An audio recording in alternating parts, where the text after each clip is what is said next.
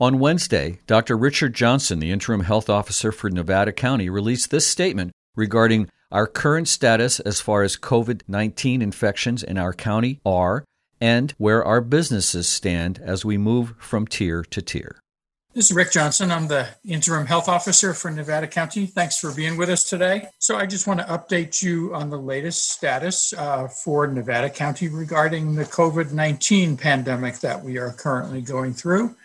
Just today, the state released their latest update in their blueprint. Hopefully in the next week or so, if things continue to improve, we will be able to move into tier 3, which moves us from the red to the orange tier. What that would mean is different for various sectors, specifically picking on one for restaurants.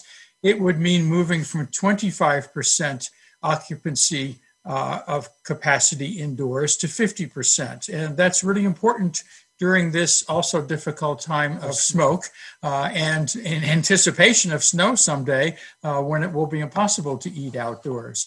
So we need to just keep in mind that even though we are doing well, we are in this for the long haul.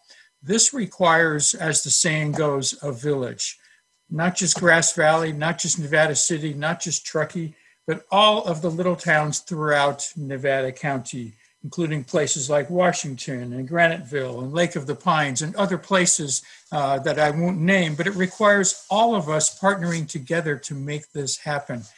Why are things going well? Is it because of work that's public health is doing behind the scenes? Sure, that's important, but it's even more important. What we are really measuring is what you are doing as a community. So it's really important to give kudos to each of you as community members, to households, to workplaces, to organizations in the community as we work together to continue to bring about less restrictions and more opening in Nevada County. The thanks for that go to you as individuals, as households, and as community members. So thank you.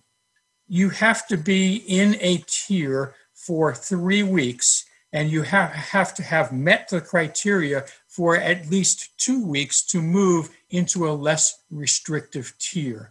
We have been moving in that direction, and we hopefully will be able to continue to move in that direction.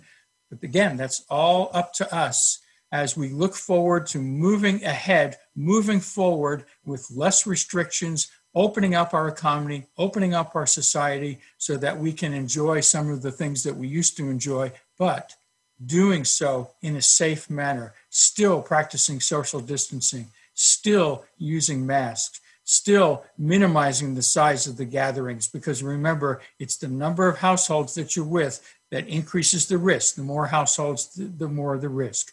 So please keep that in mind. It's up to all of us to help us to get from tier 2 to tier 3.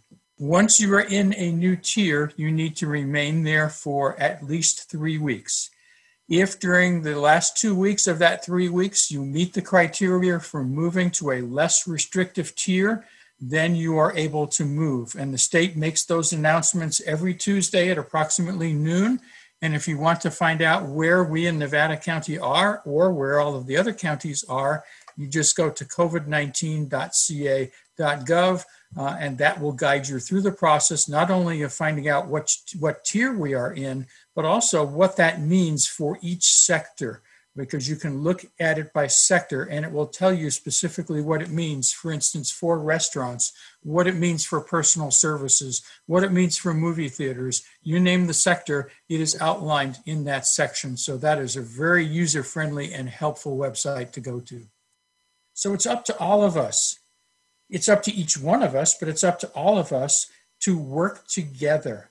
We are examples. You're walking down the street. You're an example to your coworker. You're an example to your children. You're an example to your parents, your grandparents, who will hopefully copy what they see you doing in terms of social distancing, masking, and minimizing gatherings. That was Dr. Richard Johnson, the interim health officer for Nevada County, with a statement that he released on Wednesday about where our COVID-19 numbers are and where our businesses are and where they're headed.